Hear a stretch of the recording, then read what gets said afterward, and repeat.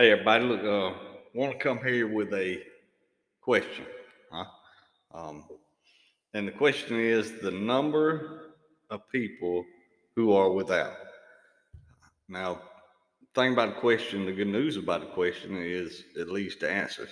And I think, hey, if you look at any and everybody, that's what we're searching for, right? We're searching for answers. So I always enjoy a question because it leads me to thought and to search and to seek.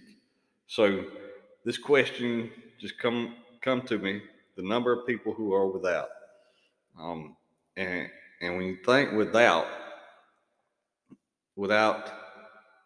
having purpose and reason in their life, and if you look at it, not only purpose and reason for life, but do we have fulfillment in life? And the simple, I think, the simple answer to that question would be everyone. And here's where I'm going with this, because the chase in filling the cup ends with a hole in the cup. Um, because if we chase after things, we're trying to fill our cup up, trying to figure out what's the meaning of life, what's the purpose of life, how do we become fulfilled in life. If we're trying to fill our cup up with those answers, then it seems like there's a hole in the bottom that as soon as it starts filling, it is flowing out faster than we can fill it up.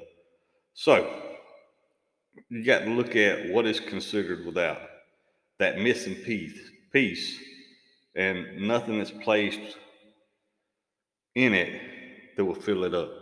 So it goes back to that hole in the cup theory.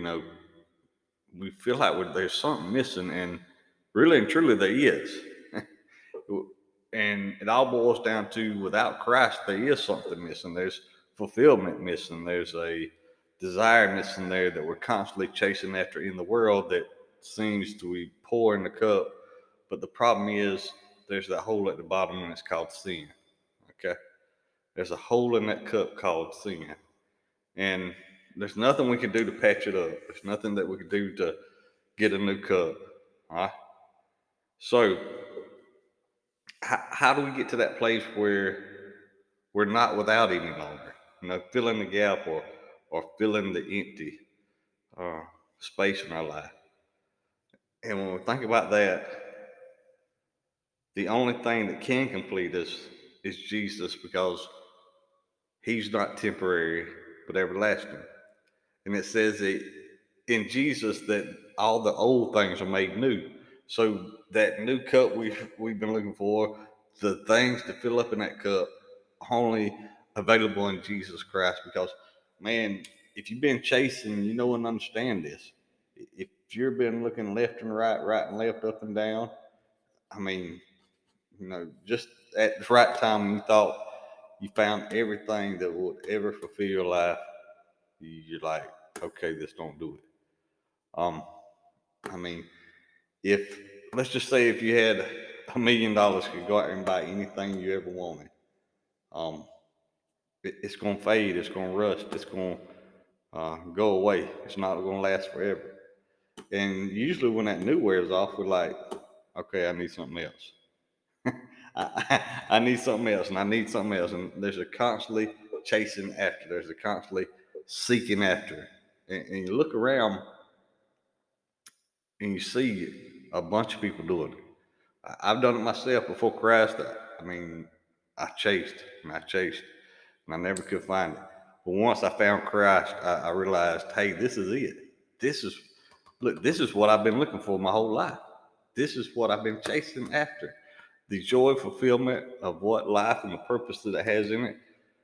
This is the answer to my question. So the good news is today that you do have an answer, and that answer is Jesus Christ. And it doesn't cost you anything, but rather it cost Him everything. Man, oh me.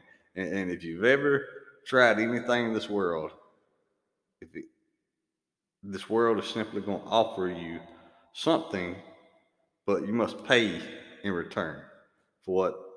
But man, look at you. Jesus went to Calvary, hey, for you and me. so that death no longer can reign in our life, that destroying us, that empty cup that we're trying to fill up, no more. But now we have a new cup, and we can fill it to the top, and it can overflow, and we can share it with everybody else. So that's the good news today. If you're in that place and you've been wondering, how do I fulfill this?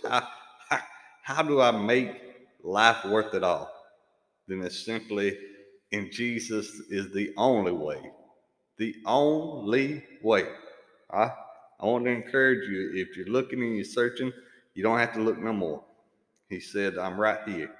It says that the kingdom of heaven is at hand, is what he told the disciples. I'm right here. So this is your opportunity, this is your moment, and it's really simple. You must confess first that we fall short of the word of God. And then when we do that, we ask him to come into our lives, and we receive him in our hearts, and we just begin to seek and search him out in his word to what life is, and we begin to be obedient to it, and we'll see the blessings flow, and it all start coming together. So praise God.